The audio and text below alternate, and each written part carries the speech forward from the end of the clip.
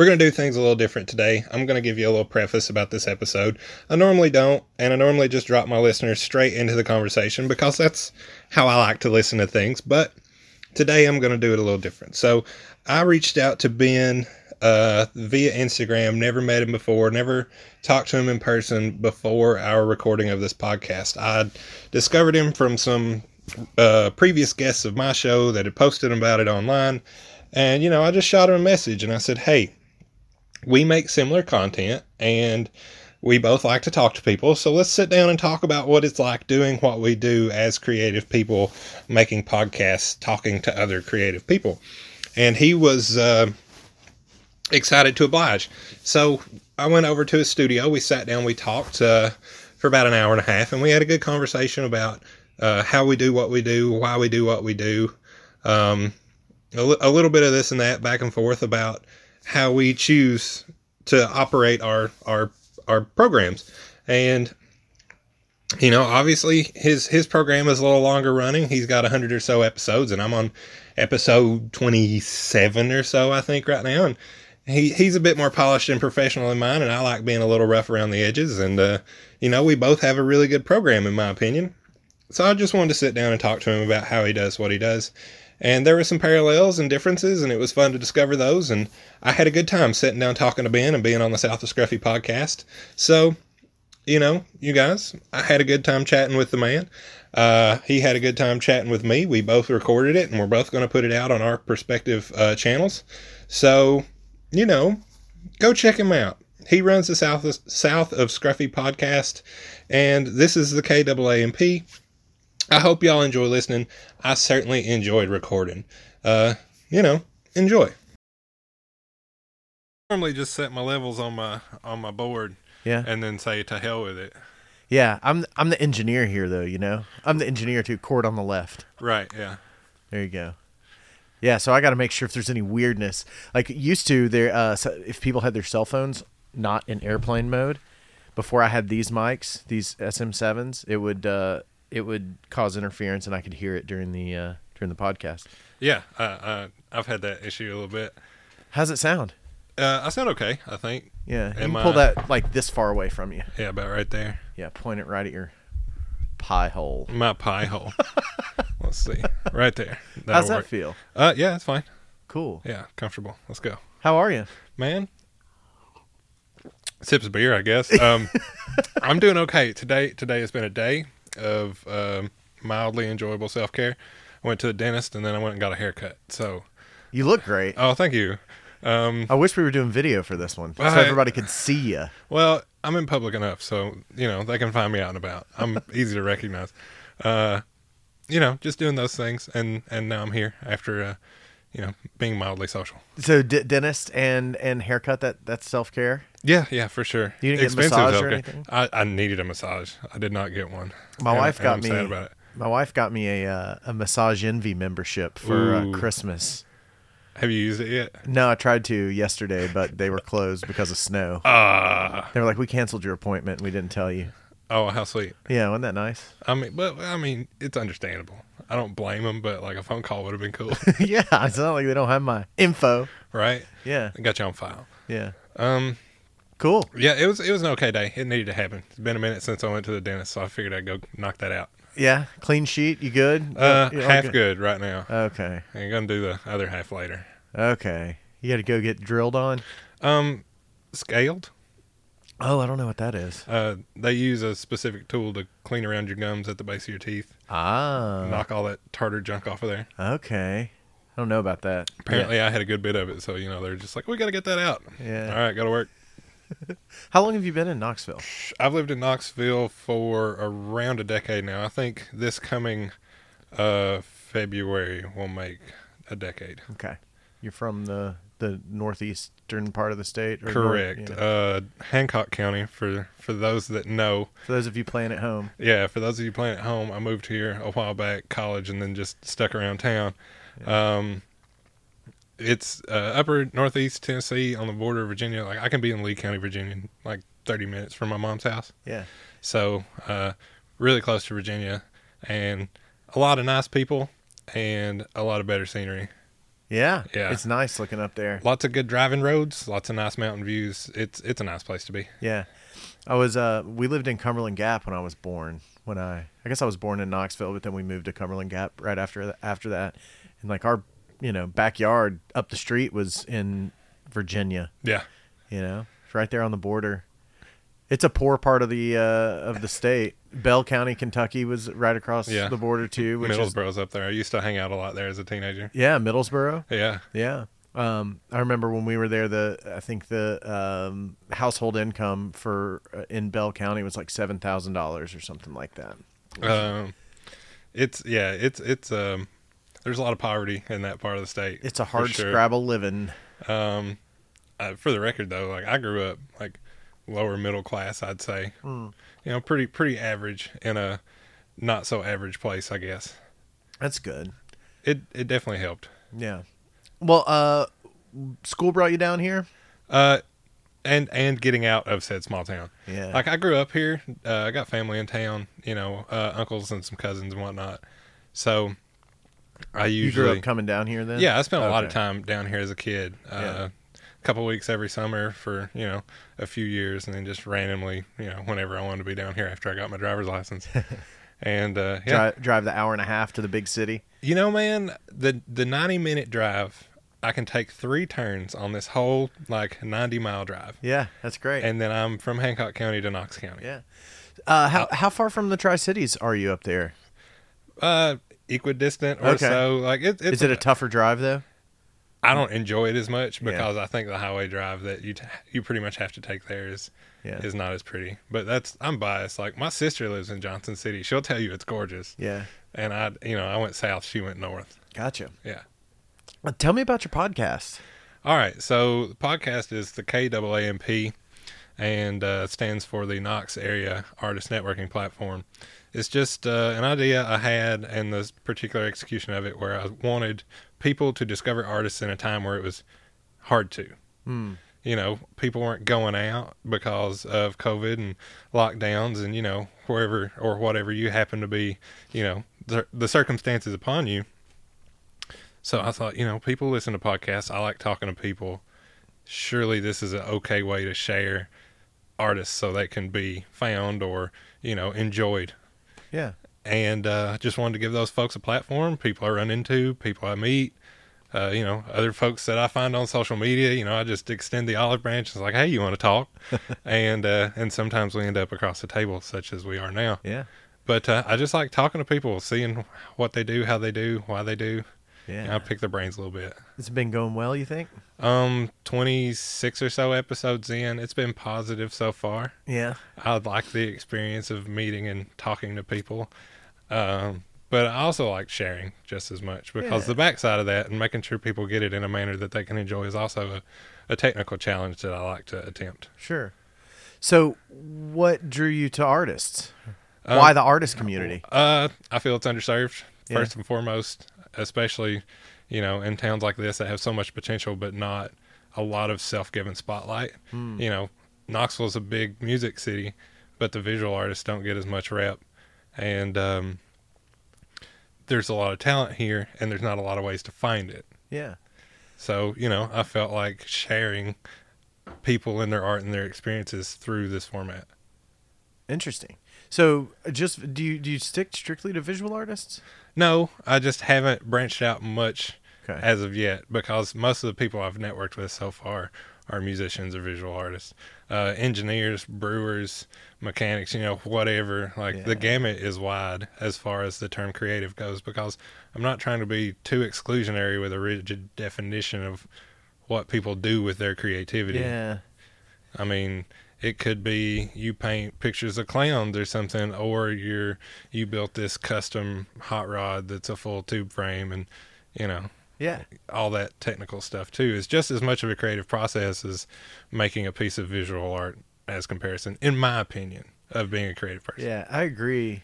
With my podcast, it's like I started off just like artists and entertainers, and then that definition started to creep. It gets fuzzy. Yeah, it started to fuzz up a little bit, get a little bigger too, and then there were people that were doing interesting things in like academic spaces too that I wanted to talk to.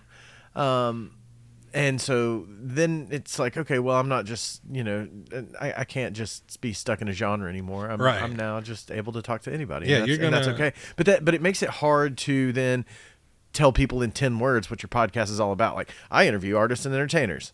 That's easy. But like, I interview artists and entertainers or people who interest me. And the things that interest me are, then it's just like, it becomes a little harder to be succinct about what you do. The concise sentence about it, though, is whatever it needs to be. But once they fall in the rabbit hole, it just gets bigger and bigger. Yeah. And I'm okay with that, like oversimplification in the tagline, Sure. It doesn't bother me. It does make it hard, though, 100%. Yeah, you got to do it though. You got to have 10 words that say what you do. I said I talk to creative people in and around the Knoxville area. There it is. I hope that works for everybody. Yeah, I really, really do. Are you on all the platforms? As many platforms as Anchor distributes to in its native network. Okay. I like the experience so far. I haven't been on there, but for maybe a dozen episodes or so. Oh, okay. So we'll see. But you said you've done 20. Yeah, I started with a different hosting provider and then switched to Anchor. Okay. Like halfway through.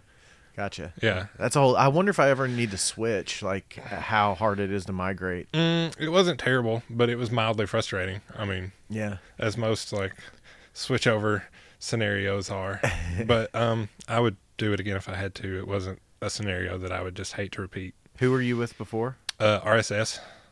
It's okay. RSS.com. They're a hosting site.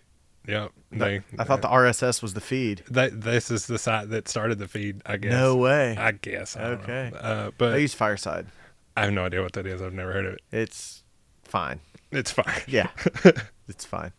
Well, it works for you, right? Yeah, it does. Okay, cool. Yeah, it does. And then, you distribute to Spotify and Apple Podcasts and Stitcher. And then it seems like everybody else just kind of finds it from those three. Like there's like Google Play, Yeah.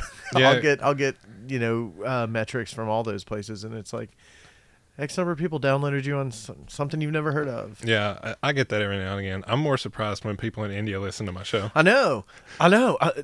I am too. Yeah, I have like 1.5% Indian listeners at this, in this period right now. Yeah. So I'm just like, what is going on here? That's great. This has to be a typo. Yeah, I know. Or maybe somebody has DuckDuckGo, or like a what's it called? A DNS, where you use a different DNS server or VPN. Well, yeah, VPN, but then you can also make your computer think you're somewhere else, I guess. So you can watch Indian Netflix.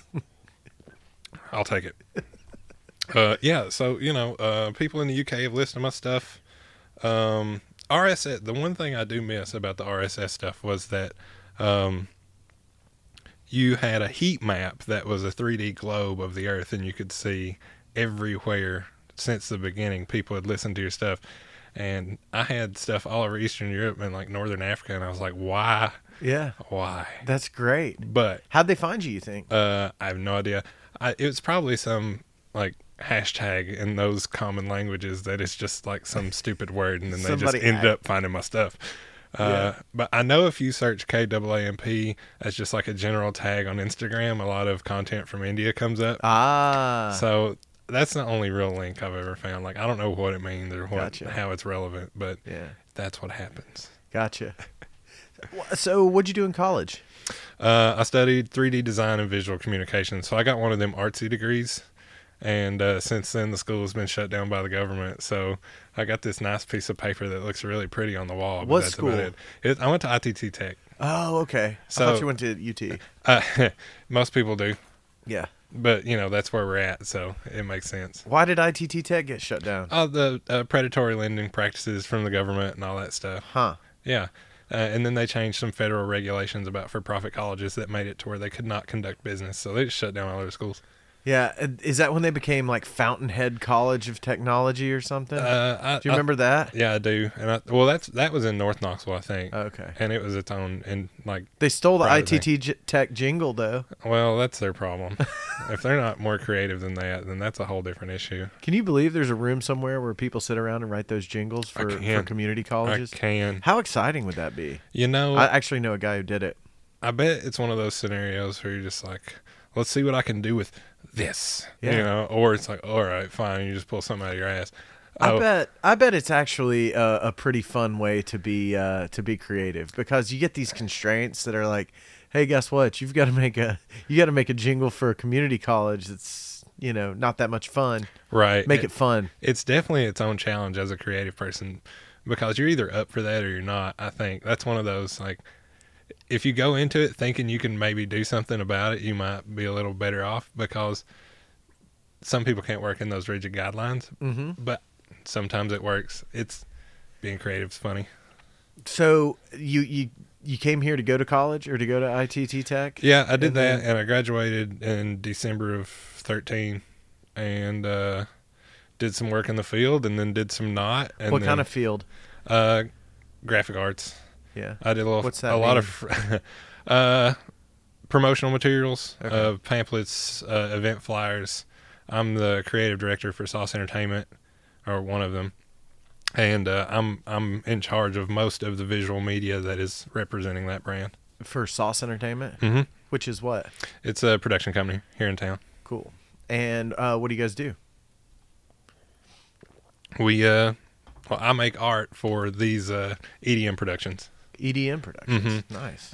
It's projector visuals, Nice. laser, some laser stuff sometimes.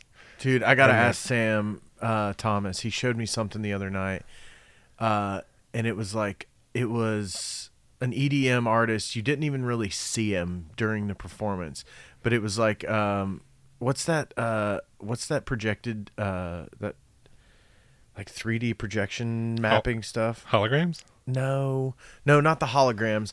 Where you'll see him like motion tracking. No, where you'll see him project onto Big Ben, like the clock, or on the ice in hockey. What is it? What's it called? You know what I'm talking about? Yes, I do. Hang on. Yeah.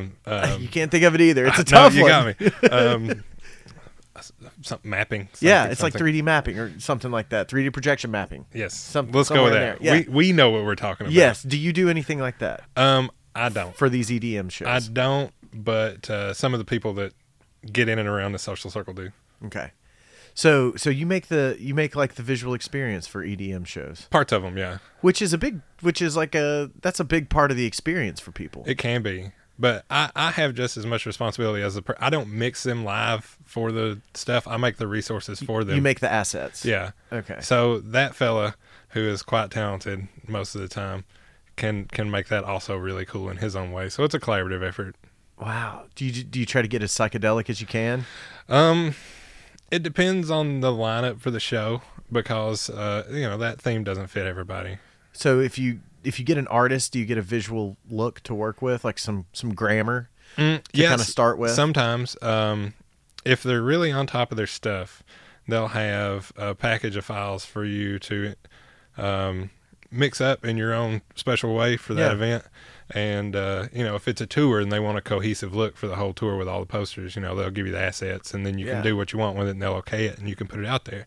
Otherwise, if it's just the things I normally get to do with this particular entity, it's he says, we got these guys, they want a feel that looks like this on the poster, and let's see what happens. How fun. It's nice. And then sometimes it's a challenge. It's the same kind of scenario with the college jingles, I guess. Yeah. You think? It's real similar. Are you it changes every time, and it's a certain set of points I got to meet. So yeah, it's a similar situation. Are you into the EDM stuff, or no? I enjoy the shows. Yeah. I really do. What do you listen to in the car though? Podcasts. I listen to podcasts, and I do listen to a lot of music. A buddy of mine, Ashton Brown, he just put out an album. I listen to his stuff a lot right now. I listen to a lot of classic rock, heavy metal, and then I do like a lot of EDM stuff, but that's usually what I listen to live, because I'll also paint these shows in person, do live painting. So that's cool. So if I'll listen to the people on the lineup and see if I like them, but if I don't like them, I'm still going to the show and painting. Really? Yeah. Is that part of the package that Sauce does, or is that just you doing something for fun? It's me plus Sauce at that point, because he does all the show stuff. I do the visuals, and I show up and I paint. That's fun. Yeah, that's super fun. and usually I have my computer in the car in case something's messed up. So, like Export some yeah. Adobe Illustrator files. Yeah, I can make things happen. So, yeah. If I've got a brush or a mouse, it's okay. Well, you went to school for art and you're working in art. I mean, that's pretty good, man. I mean, it's not the full-time job, but my full-time job is pretty creative. I wrap cars for a living. Oh, fun. It's vinyl is an interesting thing, and that's the broadest general compliment I can say about it. Not that that's a bad thing, but Right. it's such a dynamic material that you can do all kinds of stuff with it. Vinyl's pretty sweet. I like it a lot. I can make simple things really pretty colors really fast. Yeah. Yeah. That's fun. I've always thought about it being like people are talking about painting their cars. I'm like, could you just wrap it for about the same price? It depends on the paint shop and depends on your paint quality. There are a lot of factors. Yeah. But I would say generally a good wrap is cheaper than a good paint job. Really? What's the biggest thing you've ever wrapped? The petroleum tankers? Yeah. I've done some of those. Okay. Not like the whole thing, but graphics across the majority of them. The Callahan Drive, Central Avenue Pike, Rusty Walls Honda dealership? Callahan Drive. Yeah. Mm-hmm. All that blue on the facade of that building. Okay. I touched every piece of that. Okay. Yeah. Cool. That was cool. That's architectural. That's the biggest thing I've ever done. What's the smallest thing you've ever done? Pieces in an interior.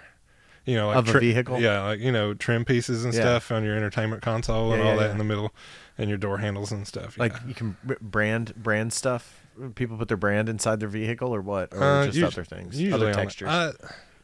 I mean, carbon fiber is really popular. Yeah. Like if it's, they'll black it out if there's a lot of silver or, change the texture of things. Like did a 4Runner once that didn't like the metallic texture on some of their dash, so they came in and got it wrapped in a different metallic texture.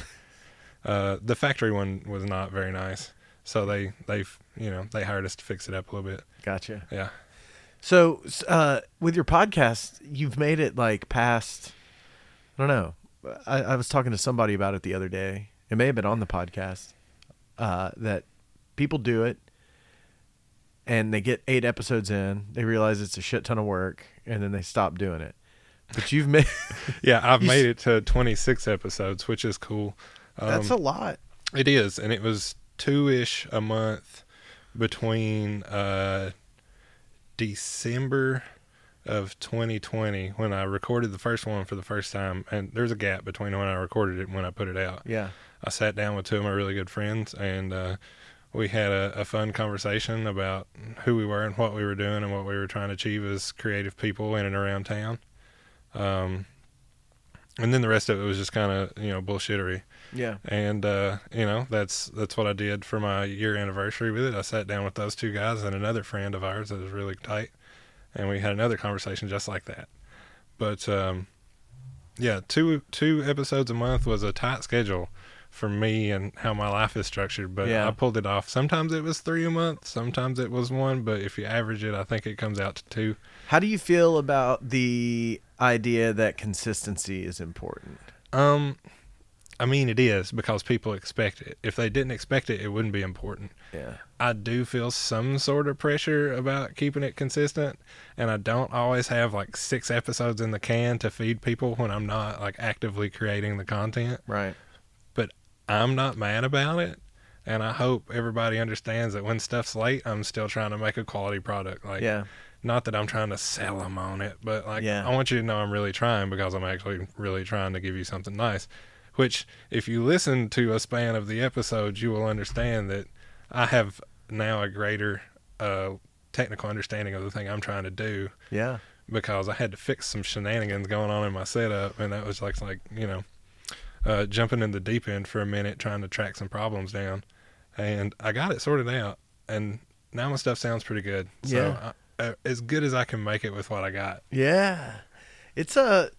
It's definitely an undertaking, and you hear a lot of podcasts that sound like shit, and the first couple of mine really did. My first one I know sounded bad. I think does everybody's first one sound bad if you're not like corporate funded? I don't know. I mean, so the reason my first one sounded bad is because I didn't have anybody mix it for me. I just did it myself the best I could, and so it was just all over the place. I mean, that's where I'm at, and it's more of a technical challenge for me, and I don't want anyone else to do it because I don't want to give up that creative control yet. Yeah. Not that it's like a huge issue for me, but it's more of a thing like I want to learn. You know, I really want to make it work for me. Yeah. Because this is mine. I'm somewhat. I will definitely ask people questions if I have questions. Yeah. But I want to do the work. You Really? know? Yeah. I'm a little conflicted by it because I do want to dig in and become proficient enough in the mixing side and all that to be able to get it and make it sound good. But I also feel like that's somebody's job in the world, and they do that, and they do a really good job of it. And I'm never going to do it. Person. Yeah, yeah. That becomes the next thing, right? It's like trying to find that person, and how do you pay him and all that. But yeah, that's it's a tough place to land, I guess. It's a tough way to figure out how to get there. I don't mind the challenge because it's just another set of tools. Like if you're trying to learn how to use a different shaped brush, if we can use painting as an analogy, then you got to play with it. You got to mess with it. You got to do it wrong. You got to see what works for your hand. All those things. You have to build a finesse with the tool and a familiarity. So if I don't feel as if I've done my due diligence if I don't like legitimately give everything a good go, no matter how complicated. Like right now I have a project at home sitting in front of me that's like staring me down, like really giving me the daggers anytime I walk in the room. I need to put a new control board on a 3D printer, and I have to build a new firmware for it. I've built 3D printers. I've never built firmware. I don't know how to do it. This seems intimidating to me. That seems like you need to find a guy to do that for you. So I've thought about it, trust me. Yeah. But I want to give it a go because build you want to build your own firmware for a 3D printer. Yeah, it's a thing you can do on the computer. It's not like, you're basically filling in the blanks of this code for this specific board and this specific machines, putting in all the general quantities and measurements and blah, blah, blah, all the information it needs to understand what it's working with. Yeah. And I've never done that before. Yeah. So I just want to learn how to do that because it's a task on the list of things that need to happen. Do you think I've never done it? Do you think 3D printing is a big deal? Do you think it's a game changer? Yeah, definitely. I do too. Do you think it's? I mean, I don't know that it's on the level of electricity or an internet protocol, but I think it is. It's going to turn out to be a very important invention when we look back in 100 years. So for total transparency, I have a serious bias towards 3D printing. Yeah. I think it's a great technology. I've worked professionally with it in the past. It's a pretty neat tech. I like it a lot. I own 2 of them. Yeah. Like the thing that really tickles me pink about 3D printing is residential construction. Like I want a 3D printed house so bad. Really? Yeah, they exist and people live in them already. How so if you wanted to 3D print a house, how do you do it? Well, where do you start with? You do the foundation? You do make a foundation, and it's like a traditional concrete slab most of the time. So you still got to dig, and you still got to pour concrete, and then you build a 3D printed house on top of it. At this point, those normal processes are not exempt from this scope of work. Gotcha. Yeah, so you make that happen, and then once everything's nice and square and flat, clean build surface, it's usually a gantry style printer with a concrete pump that pumps a special mix of concrete to do this kind of thing. What's gantry? It's an arm, an articulated arm that moves around like a CNC machine. Okay. But it's just, like 30 feet tall.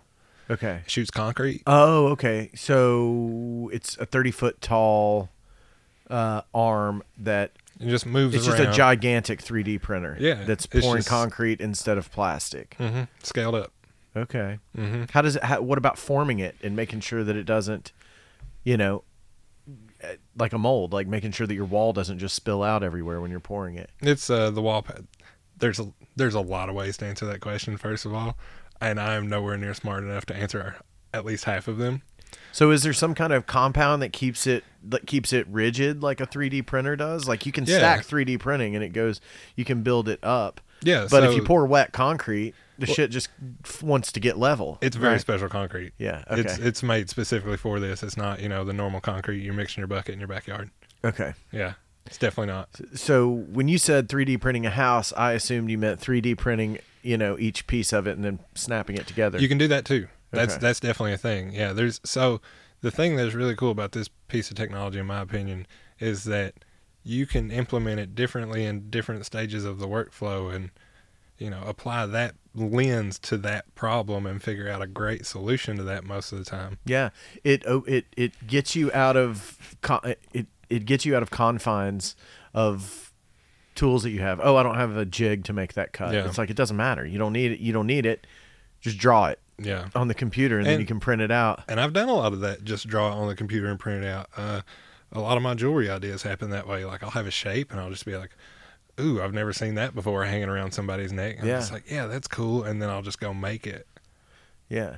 Have you seen a 3D printed house in person? I have not seen a 3D printed house in person. I got to get this out of my head. I got to figure out what this looks like when it's done. Is it a 2-story house? Is it a rancher? Does it matter? Are there limitations to what you can do? Definitely there are limitations. Habitat for Humanity just put somebody in their first 3D printed home last week, I think. Oh, wow. It's a single level, like 1,400 or 1,700 square foot house.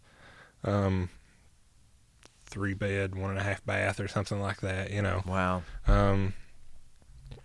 And it looks as you would imagine, because you Crude. It's not, no, dude. It's not crude at all. It has windows and shutters and nice doors and a roof and all the things you would imagine. It's just the walls and all the vertical load structures are this nice layered concrete that you can paint or treat or do whatever you want to with after that. Gotcha. Like, you could stucco all that and make it look however you want. Gotcha. I wonder how you run your electrical and all that. I guess you have to do it on the surface, huh? You can drill into it and run it through the walls. You can. Yeah, or you can set pipes and stuff in the walls to run all your electrical. Like you can set all that stuff up as it's happening. Oh yeah, yeah, that's cool. Have you ever seen it reminds me a little bit of like straw bale houses. Have you heard of those? Yeah. People just use bales of hay and build houses and then kind of chink over it or stucco kind of over it. But they use just chainsaws to cut out channels in it to run their wire and stuff. Yeah, it's wild, and they just shove it in there. Yeah, and I don't know that it's that much cheaper than building an actual house, but it's insulated, baby. Yeah, you're gonna stay warm. You're gonna or cold or cool, whatever you want. Whatever the weather says you're gonna be. Yeah, that's super cool, man. You would think. So, do you know if they're any cheaper to 3D print? So you still got to do the foundation. Generally, you still have to do the roof. Depending on the shape of the structure, that's different. Big roof, small roof, you can shape them almost however you want within the scope of design, because, you can only go so tall or so wide, and you can't have overhangs that are such an angle or more. Right. So you have some design limitations. I've seen buildings that are tall and skinny, and I've seen buildings that are, short and squat. So that's kind of the two extremes of where designs are right now, as far as I know. So you do think that 3D printing is a game-changing technology? Oh, yes, certainly. 100%. Okay. All right.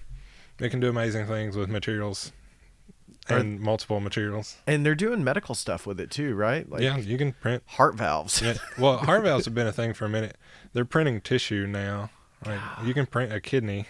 Not that that'll work in a person, but they've replicated, the tissue of a kidney through that sort of workflow, which is crazy. I don't understand the bioprinting, but that's cut or bleeding edge stuff. Yeah. So bioprinting is what it's called? That's definitely a thing. So what all do you know what all they're doing besides heart valves and tissues and all that? Are they actually getting that stuff into people? Yeah, and then and bodies aren't rejecting it? I mean, I can't speak on that. Yeah. I've seen it used a lot in craniofacial surgery, where you can take a scan of the other side of a person's face and kind of flip it and sort of work it around a little bit to fit the other person's face, and print sometimes a titanium replacement for the bone, or make a mesh, or some kind of support structure for what's there. That's interesting. It's so wild. That's great. Especially, I mean, yeah, if you're thinking of somebody has had some kind of horrible accident where they're disfigured, and to be able to pretty much restore them to being what they used to look like. It's used in a lot of prosthetics too, like mobility prosthetics. I don't know what the proper term is. And stuff. Yeah, people's leg cups. Like if you're an above the knee amputee, your leg cup can be 3D printed and to a scan of your leg. Yeah. So it can be as accurate as possible. Yeah, when are they going to start 3D printing like retainers and mouth guards and stuff to where they're not I think that's $1,000 when you go to the dentist? I don't know, but I would love to know myself. Did your dentist hit you up for $1,000 this morning for a retainer or anything like that? No, they did not, but they did make it abundantly clear that if I wanted the Invisalign equivalent trays, I think they're called Motto at Aspen Dental, that it would be an additional $3,000 that wouldn't be covered by my insurance. So I was like, oh, okay, no, thank you. Yeah. Have you been there before? I had not. Okay. So You gotta be careful with dentists. You do. Head on over to Dickinson Dental. That's my buddy. He'll take good care of you, my man. Oh, yeah? Oh, yeah. Brent Dickinson. Well, there you go. I have health insurance right now, which is, I guess, a luxury. And I decided to use it. So I found somebody in the network, and I was like, well, I'm going to go get my teeth done. There you go. So, Well, they look great. Your teeth and hair. half of them look great. Oh, I had the right side of my mouth cleaned. For some Really? reason. And you're like, I got to get out of here? Well, they only scheduled me for half because apparently it takes 1 hour or so to clean, half of a person's mouth. That's how they get you. Well, I had a fun conversation with my hygienist, so it's all good. Yeah, you got to be careful with those hygienists, man. If you get the wrong one, they will light into you, man, or tear into you. They'll let you know everything you're doing wrong. She was very gentle. Good. And she had very sharp tools in my mouth, and she was very gentle. So see, I think they take advantage of that. They got the sharp tools in your mouth, and they're like, "I'm going to tell you everything you're doing wrong." She wasn't like on my case. Good. But I did ask a lot of questions, and she was mildly entertained. Okay. Yeah. That's good. Yeah, it was all right. That's a tough. I don't know. I'd rather get my hair cut and have a good conversation with the stylist than get my teeth cleaned and have a million things I want to say to this person. Well, when I say a lot of questions, I ask like 4 questions. I wasn't sitting there trying to jabber and her not get her tools in my mouth, Yeah. So when she would like do the thing, oh, I'll be right back, and she'd come in, sit down, and get chatty, I'd be like, hey, what about this? Because last time I was there when I got my scan and everything, she shone a black light into my mouth to check to see if I had oral cancer. And I asked her what wavelength this ultraviolet light was, and she didn't know.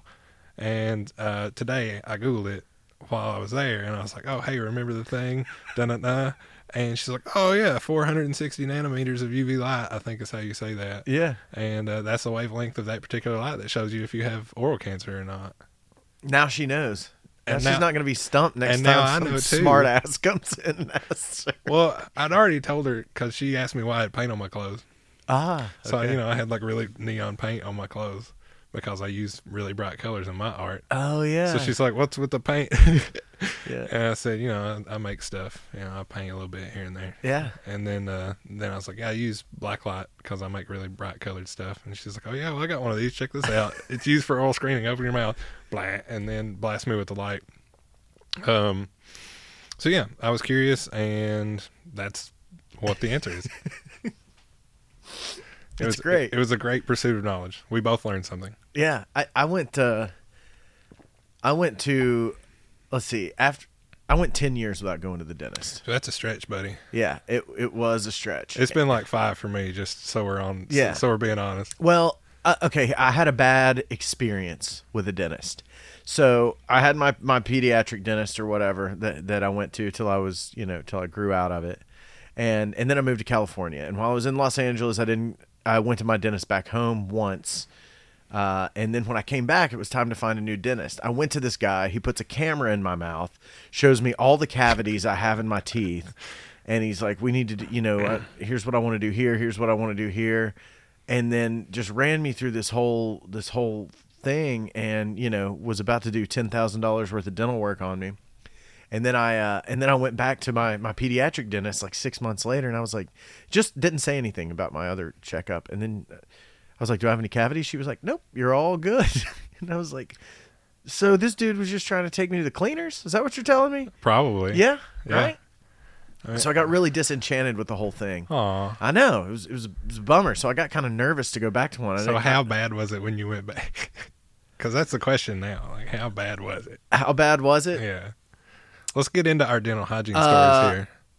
I am 36 years old. I've still never had a cavity, and I had a 10-year gap in going to the dentist. So that's impressive. I don't know if I'm a good brusher or have hard teeth. I don't know what it is, but I got lucky. I would not recommend not going to the dentist for 10 years. Now I'll go every 6 months. Well, five was a stretch, I'll tell you. Yeah. Yeah. So Did she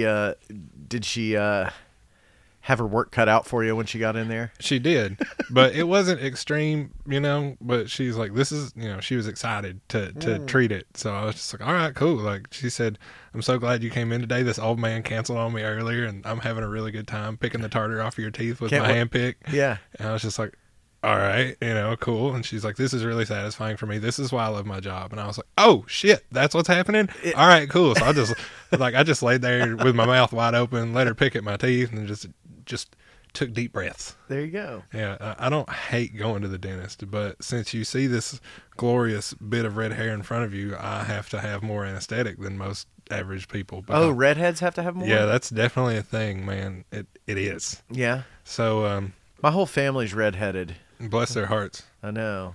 I got a little bit here and there, but I've never heard that. It is true. Really? Like it's medically proven true. Yeah. More anesthesia. Quantified. So she gave me several shots. I don't know how much she wouldn't have given me if I wasn't redheaded, but she said she knew what I needed because I was redheaded. So I said, all right, let's go. She gave you a local anesthetic to clean your teeth? They had to get up in my gums. Oh, yeah. Yeah, so she said it would hurt pretty bad because I did ask. Yeah. That was one of the 4 questions I asked. Like, how bad would this hurt if you didn't, shoot me all up before we got into this thing? Yeah. And she's like, I mean, we're getting like 5 millimeters up into your gums. It would probably really hurt. Dude, I can't with the needles. Well, it wasn't needles. It was like a machine that cleans the surface of your teeth. I know, but she had to numb you, didn't she? Yeah, So she put like a topical anesthetic on it first, so I didn't feel the puncture. I mean, you still feel it, but it didn't hurt. Oh, dude, I can't. That's why maybe that's why I'm a vigorous brusher because because you don't like needles. I don't want the needle in my gum. I don't want the drill in my mouth. It's not that bad. It's really not for me, but it is what it is. Like, I get it. I don't like it, but it has to happen, so I'm just gonna let it happen. So, how's your? How do you feel like the future of your podcast is going to look? You include more disciplines, more kinds of people that you're having on and coming in. What's your big picture idea with it? Big picture idea, have it be self-sustaining enough to have maybe its own space that isn't my basement on a general basis. Yeah. And then, bring in a wider variety of people and have a nice, super optimistic, have a nice, presentable place that is comfortable. Above all, comfort is the main thing here. Yeah. It sound good. It'd be a fun place to be and just, have cool people come talk. As long as that ball can keep itself rolling, I'm pretty okay with what's up. There you go. Do you want to keep, would you like it to be your only job? Or do you want it to just kind of supplement what you do? So if it was my only job, that would be really sweet because then my work schedule would be really open. Yeah. And then that would have more time for me to be creative otherwise. You might have to put out more than 2 a month at that point. Maybe. Yeah. That wouldn't surprise me. But I'm okay with that. Yeah. Because I have this workflow timed out okay. I know how much time it takes me to do these things, so I don't hate it, How much time does it take? I'll spend between 1 and 2.5 hours taping an episode, depending on who I'm talking to. I've had a couple 2-hour chats with some guests. That's a good time. I like the longer talks. And then post-process could be anywhere from 10 minutes to 45 minutes. Okay. And then, so you don't cut it down? No, that's cool. That's one of my things. I edit it as little as possible. I mean, if there's stuff on the front end that's just casual banter, and then I'll cut it to where it starts to get related to the content I want to present, and then that's usually about it. If somebody has a song or something they want me to put in there, I'll tack that on at the end. I really don't I don't chop it up. Because I tell people from the front end, this is an explicit conversation. My podcast is marked explicit. This is a raw conversation between two creative people. You don't know what's going to happen. Just be aware that you might hear some shit you don't like. Yeah. Well, I think it's hard to edit a long form conversation down and still have it maintain the integrity of and the nuance of a long form conversation. Oh yeah, totally. There are tonal things through a conversation that if you listen to a long conversation, like the pace changes, the tone changes. Sure. The thing, it's dynamic as much as the content of the conversation itself. So when you chop those things up, put one in a different spot, put it next to something else, it doesn't flow the same way. I agree 100%. And I think that's a different product. That's a different kind of product. If you want to edit a podcast, I think it becomes, one where you have somebody hosting it and then they're cutting away to, sound bites that happened throughout a conversation with somebody. And that becomes a different thing. Yeah, I don't jive with different that. Tool. I don't mind it. I don't mind like deep dive podcasts and investigative journalism podcasts. Like I would rather watch that. You would? Yeah, that's a more visual thing for me. Yeah, that's because I want to see the make. thing. You're right, but I want to see the thing they're talking about. Yeah, but like what about Serial or like This American Life or S-Town? Have you listened to any of those? Mm-hmm. And I'm fine with those. Those are nice programs. I enjoy them. But some content I have a visual bias towards because I'm a visual learner. Yeah. Like if it's something I'm really interested in, I would be more comfortable like retaining that information if I've watched a video about it. Have you watched Netflix Explained, that series? I feel as if I have watched at least one of them. Yeah, it's deep dives, like 15 or sometimes up to 30-minute visual deep dives into certain topics like cryptocurrency or I think I did watch that one. Sugar or the game cricket or sleep. That sounds like fun. It's super fun. I love the science of sleep. Yeah. Oh man, brains are crazy. Yeah, I bet. Yeah, they are. I asked my wife one time because she's a medical person, but also like a holistic practitioner, healer in her past. And I was like, so is sleep more for your body or for your mind? And she was like, what do you mean? And I was like, well, is it more because your body needs a rest or because your brain needs a rest? She was like, well, it's kind of the same thing. Like your brain is part of your body. Oh man, this is such a fun conversation. I know. Like those thought experiments tickle me pink because is consciousness part of the body or is it separate or is it just some weird thing in between? Like how, do you separate it at all? Is it just what is it? Yeah. It's fun. I like when I get into a spirited conversation about such things. Yeah. It's great. So my wife is also... Go ahead. Consciousness is separate from the body, in my opinion, since the topic came up. For the record, I'm putting it out there right now. Since you asked. I think consciousness is separate from the body. You do? Yeah, I do. Why? Why? Oh, boy. That's a good question. I feel as if you're connected to it, obviously, but it's not the thing that it is you totally. So it's somewhere else. It's off. Like it is ephemeral or ethereal. It's in the ether, so to speak. So things can pass through it from it to you and you to it. And one of my things that I've experienced being a creative person, that some of the things that end up in front of me that I've created, I don't feel like were my idea. Really? Yeah. So you felt like your consciousness was a conduit for somebody else's idea? Not somebody else's, just an idea that wasn't exactly mine. Okay. Like I'm not going to sit here and tell you that somebody else's idea beamed into my head. Okay. I'm just going to sit here and tell you I have no idea where that came from. I just can't tell you I thought it up in my brain willingly myself. Okay. I feel you. I'll buy it. So what about darkness? Is darkness a thing on its own, or is darkness the absence of light, which is another thing? I mean, it's both of those things, honestly. Well, you can't have one without the other, so they're also like mutually exclusive. But you can't be mutually exclusive with oneself in this manner if it's a separate entity. So, I've always thought it was the absence of light. I'm here with both of those definitions fit. See, this is the thing. It's the different lens at the same problem. Okay. Like it's if you think hard enough through this lens, I think everybody can come to a common solution. Like, science, math, art, like it's all a different lens to the same kind of thing. I got you. There's some kind of universal source to all this creative power. Oh my God. Well, so another question I asked my wife about the brain. Well, no, I didn't ask about the brain, but she's she's a physical therapist, and a yoga practitioner, yoga instructor, yoga therapist, and so she's really in tune with her body and the body in general. She's extremely knowledgeable about anatomy and physiology. But I asked her one time, I was like, if an engineer were to build the human body, what would they do differently? Everything. Absolutely everything. 100% everything. She said her biggest thing was our heads are too heavy.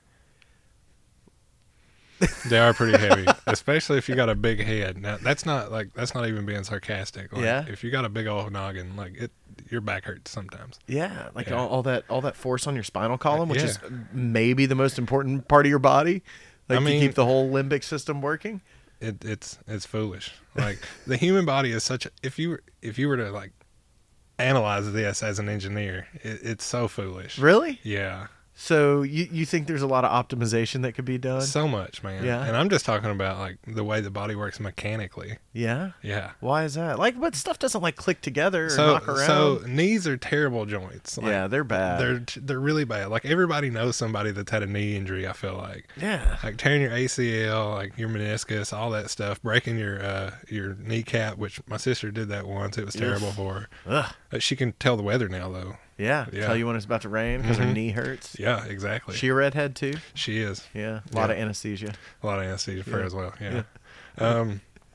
It's just wild. But I feel like I watched a Discovery Channel program on this once about how an engineer would use more efficient forms from nature to build a human body, and they turn their knees around backwards, kind of walk like a camel, like an ostrich, something like that. Yeah, some wild thing, and just change them. But that's the one thing I can really remember. But I was like, damn, look at that, walking around with his leg backwards and shit. The top of his feet's hitting his knee. Look at it.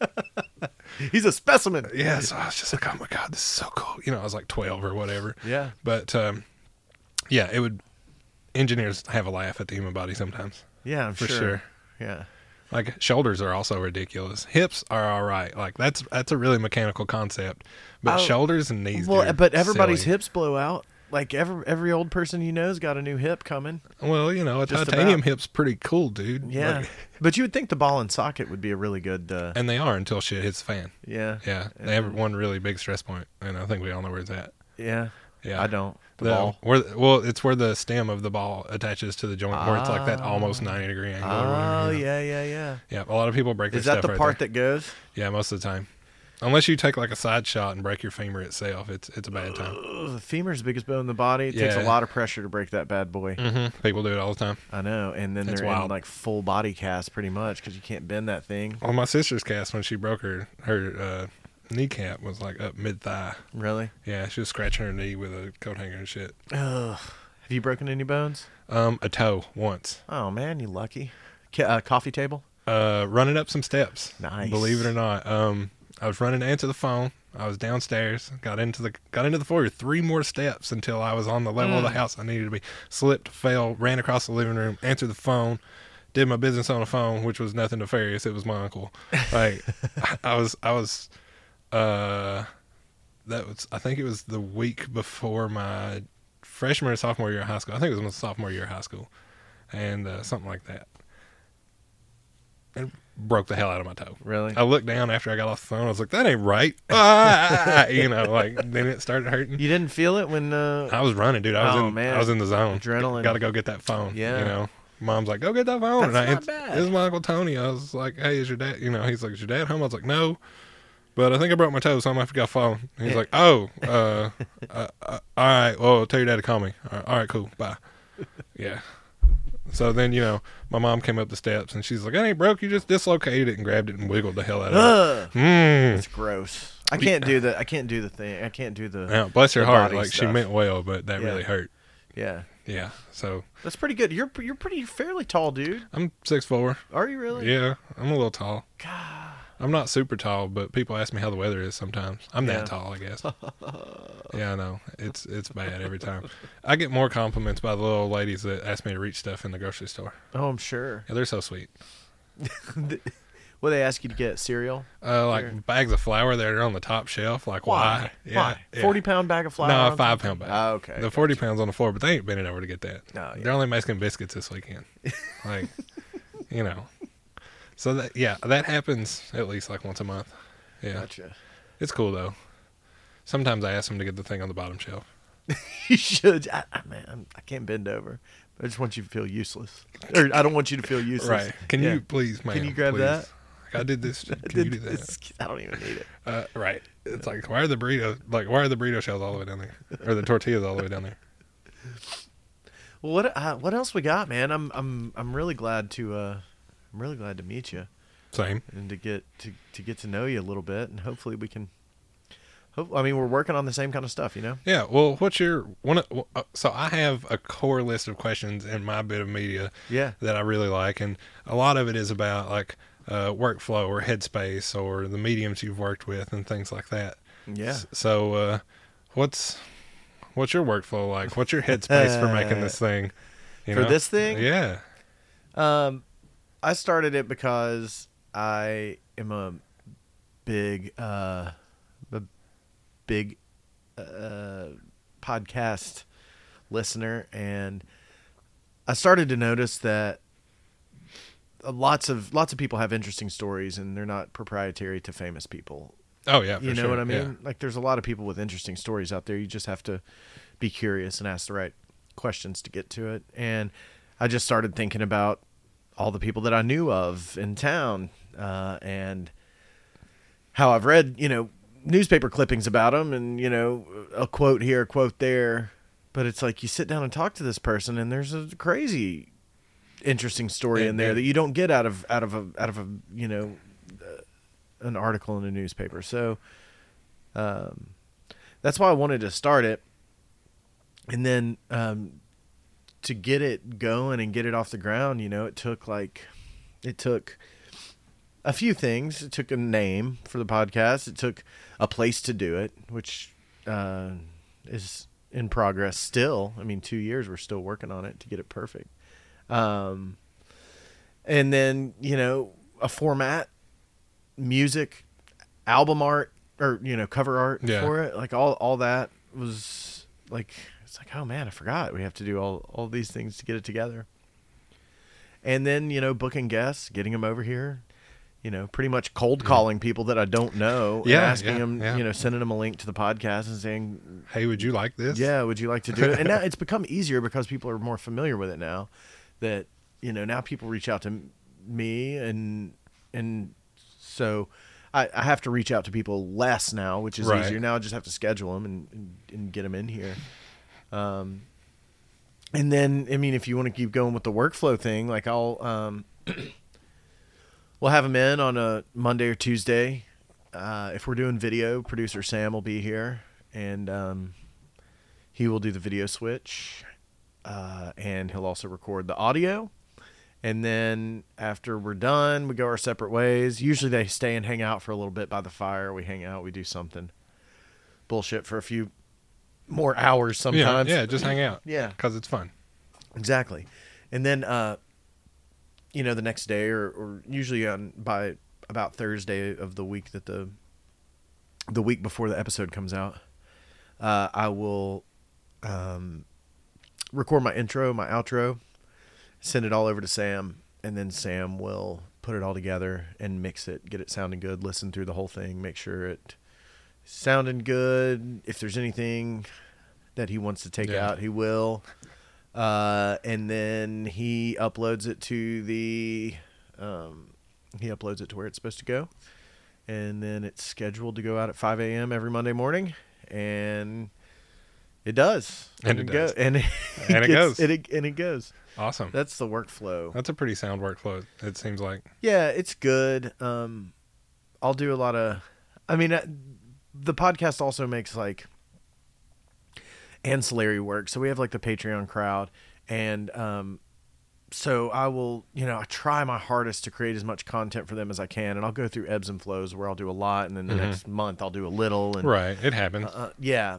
And because I appreciate them so much, they're the ones who are helping us remodel the studio, so it's and helping us buy new gear and Thanks, y'all. Yeah, yeah, and so that's another need of the podcast, and then preparing for having guests over, or ideating on who the next guest wants to be, or like we've been after there's 2 or 3 guests that I've been working on getting here for like a year almost. I worked on a couple people this year that took me a few months to get. Yeah. Yeah. And I don't know what it is. I don't know if it's just like timing is bad, or they really don't want to do it, but they're too nice to say they don't want to do it. That happens. Which is fine, because I don't like rejection myself. So leave it on red. Just kick the can down the road a little bit for me until I forget about it. But those are all like the ones, I think, just because there's more credibility there, because I've done over 100 of them now, and there's names that they recognize on there. Yeah. Now people are a lot more willing to come over, and now they're even reaching out to me, like I said, a little bit. Does that answer your question? That answers pretty well. What put you in the place to want to make a podcast? Like, what was your creative journey like to get there? Well, I think just being someone who listens to a lot of podcasts, being a podcast user, and I don't know. I knew it couldn't be that hard to create one, and of course it's harder than I thought it was. But the technical part's not. The technical part I understand. The technical part is easy. It's the creative labor that's the heaviest. I guess so. Yeah. Yeah, it is. Yeah. But yeah, I thought there were a lot of untold stories out there, and I'm just naturally curious, I think. And so to be able to have a microphone to be curious into, and get some of those answers. It is enjoyable, isn't it? Yeah. Yeah, definitely. It is. It's a lot of fun. Yeah. And I think we've kind of done that. There's been, a few repeat guests that have come on, which I didn't know if that was ever going to happen, because originally I thought, somebody comes on, they tell their story, and off we go. They've told their story, But, there's a few folks who maybe they told their story, but they still have more to say next time. Or, so did you have a good time listening to Cornbread? Listening to Cornbread. Him on the podcast? No, having him on the podcast. Having him on the podcast? It's maybe my favorite one. Oh, I love Cornbread. Yeah. Yeah. Have you met him? Oh, I know him, yeah. Yeah. Yeah, he's wonderful. He's on the fringe of one of my creative social circles. So yeah, I've seen him play a lot of music. Yeah. He's great. Yeah, but like, he'll be on the show at some point. Some people, yeah, good. Some people had to turn that one off because they couldn't, because they just couldn't get there, That's okay. or they didn't like the F-bomb, That's okay. Yeah. See, that's why I mark my stuff explicit. Like, I don't want to put any unnatural constraints on this conversation. I just want people to say what they're going to say, and that's something he does for sure. Well, Cornbread's a good example of somebody who's been on twice, and I've been playing phone tag with him for a few days now. I should probably have him back over we kicked off last year with him. So oh yeah, you should probably call him back. Yeah, have him back. We've been trying to get in touch with each other. Can't seem to. Dude, he's all over the place. He's recording an album right now. Did you know that? No. Oh, he is. It'd be great for him to come by. Yeah, he I'm sure he would like to talk to you about it. Yeah. You know Curtis Glover? I do. Had him on the show, and that's probably my worst sounding episode. Really? I apologize to Curtis. Yeah, my microphone setup was not as good as I thought it was, so when he moved around in the chair, I missed some audio. Yeah, but that's why you got to wear your headphones, man. Well, yeah, but that's on me. So whatever, I own that shit. We talked about it, but yeah, I know him. I've done similar events with him, and I know him mildly through social knocks. You know, he's a big EDM guy. Is he? Yeah, he likes that stuff. I know he listens to all kinds of stuff in his earbuds. I just have never picked his brain about it. Yeah, yeah, but he's another one who he's coming back here probably in the next month or so. Cool. And it's like he told his story, but still we have some the State of the Union to talk about. Oh man, yeah. Or his union. So I ask people what it's like to be a creative person in Knoxville, because I want people to hear the relevant experience of being a creative person where they live if they live here and listen to this. I want them to have a different perspective onto their city or wherever it is these people are that they wouldn't have otherwise. I have trouble I have trouble calling myself a creative person anymore because I feel like it's become such a part of my daily life. What I do, from making video content or making this podcast, it doesn't feel like a creative thing for me anymore. And I don't know. And I don't mean that it's not enjoyable, because it is enjoyable. It just seems like automatic almost. You know what I mean? You're so familiar with the routine now. Yes, I don't know if it's I don't know if that's what like burnout is or what, but it doesn't, like when I'm creating content for a client, like if it's a video, a commercial campaign or something like that, like I approach it in such a pragmatic way that I don't find myself sitting with my feet up daydreaming into the clouds about ideas. You know what I mean? So is that a good thing or a bad thing for you being creative? I don't know. You'd have to ask the people who see my stuff. Okay. Or listen to my stuff. So you confidently can't answer that for yourself? I don't know that I can, because I used to be that like air quote artist. You know what I mean? That was wanted to just create, and I do I don't have to make this podcast. I do it because because you want to. Because I want to. And selfishly you can. So you make it. So I guess it is creative, I guess you could say, but I always kind of equated creativity to being artsy, and I don't feel artsy anymore, if that makes sense. Yeah, I get that. I get that a lot. I just want to make stuff. Yeah. And it's not like I'm going to sit here and claim the title of a maker because, I build stuff or engineer stuff. It's just like, I want to make the things I want to see. Yeah. And whatever that may be. Like, I've sculpted things, I 3D print things all the time, like of my own, original designs. Like, I paint all the stuff I see in my head as much as I can. And if I can't trust somebody else to make the things I want to see, so I make it for me. Yeah. Yeah. That's great. That's creative. That's creative as hell. I tried to it's just the logic I've attached to how that drive affects me as a human, because, I don't have to be creative. It just happens to be that I am, and it's part of my personality as, this thing. Well, I'm jealous of you, man. I and like a bunch of people that I see, a guy named Jordan Peltz who I work with. He's a director and a wonderful writer and wonderful director. Great at lensing stuff too, cameras, probably one of the most creative people I know, and I'm so jealous of him for being so unencumbered with he doesn't think about budget when he's writing a script. He doesn't think about but I think that to me is what creativity is, right? Because you can whittle that back, right? That's a great place to start. Yes, but to be unencumbered from reality when you create stuff, and that's why I think I not sell myself short, but I honestly don't feel like I'm a creative anymore, because I can't do that unencumbered creation. Like I'm always thinking about something that tethers it to reality, if that makes sense. Well, then you're just between creative bouts. I'm not going to tell you you're going to sit here and never do that again. You just haven't done it yet. Okay, I'll take it. But for me, like the thing that I want to create is experiences, I think. And that to me is like, rather than creating something tangible like a painting or I guess a video you would call tangible, instead of creating something like that, I would rather create a moment. Does that make sense? Yeah, like a space and time. Yeah. I would rather create something that happens and happened, and is maybe fleeting. That to me is has always been exciting to me. Creating moments between people, creating,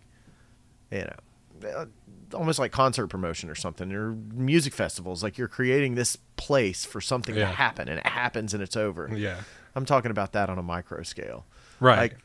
Like making something like, oh man, we made, you and I made this happen. Sit down like this, that to me is creatively fulfilling. And so everybody knows how small the world is. Like, I saw Curtis post about your podcast, I think a couple of weeks ago. And then, I went and looked at your stuff, found it on Spotify, listened to like 4 or 5 episodes, and I was like, I should give this guy a call. So I shot you a message on Instagram, and you were like, "Sweet dude, let's go," and here we are. So that's exactly how small the world is. There was 1 degree of separation between you and I via that channel. Yeah. So it's just one message into the ether, and then here this thing is. Yeah. There you go. Not much to it. I like how that works organically. Sometimes it doesn't always work like that. Well, yeah. I have. I don't want to make stuff hard. I don't want to be the guy who kicks the can down the road and tell you that we'll get to doing this sometime. We'll do it next week. Right. Oh, something came up, can't do it. Yeah, go blah blah blah my kids. Yeah, I can have excuses all day if you right. want an So excuse can not to everybody do else. it. Yeah, right. but I don't want to be that guy. I don't want to be the flake. I want to do what I say I'm gonna do. Yeah, I generally try to stick to whatever date or context I put this thing in, because that's what I said I was going to do. That's the information the other party involved has. So if you do anything different, then they don't know. Yeah. But Yeah. I'm with it. Cool. I'm with that point of view. Yeah. What are some of the other things that you ask or that you try to get into on your podcast? There's general chatter. I'm not gonna lie, because Okay. that happens. But you have a little bit of a track you like to keep it on, then you let it go from there. I mean, in general, it goes anywhere from like 45 minutes to an hour and a half, and I can usually weave my questions into some general conversation that's art centric. It's not like we're just BSing about everything and its brother, and then all of a sudden I ask an art question. Like I try to steer it and keep the context of the conversation in an artistic genre. And then, the relevant questions I'll ask as they come up in conversation. So normally after I ask about somebody's workflow or their headspace, I'll say, well, what tools do you use, to exercise your creativity? Like, obviously you use all kinds of softwares and cameras and lights. Sure. Some people don't. So what do they use? And they'll tell me about it, and I'll ask them, what mediums have you practiced throughout your life? Like a lot of people start with watercolor or graphite pencil, and then they'll be like, oh, then I started oil, and then I picked up the trombone, and like all that kind of things. That's great. And then I started doing this or that. And the meandering of someone's creative journey is a really insightful topic to me. Like as a creative person, that's the thing I like to know about how you got to the style you're at now. So that way I understand how you got there to make that look that way. Yeah. Who are some of your favorite interviewers? Oh God,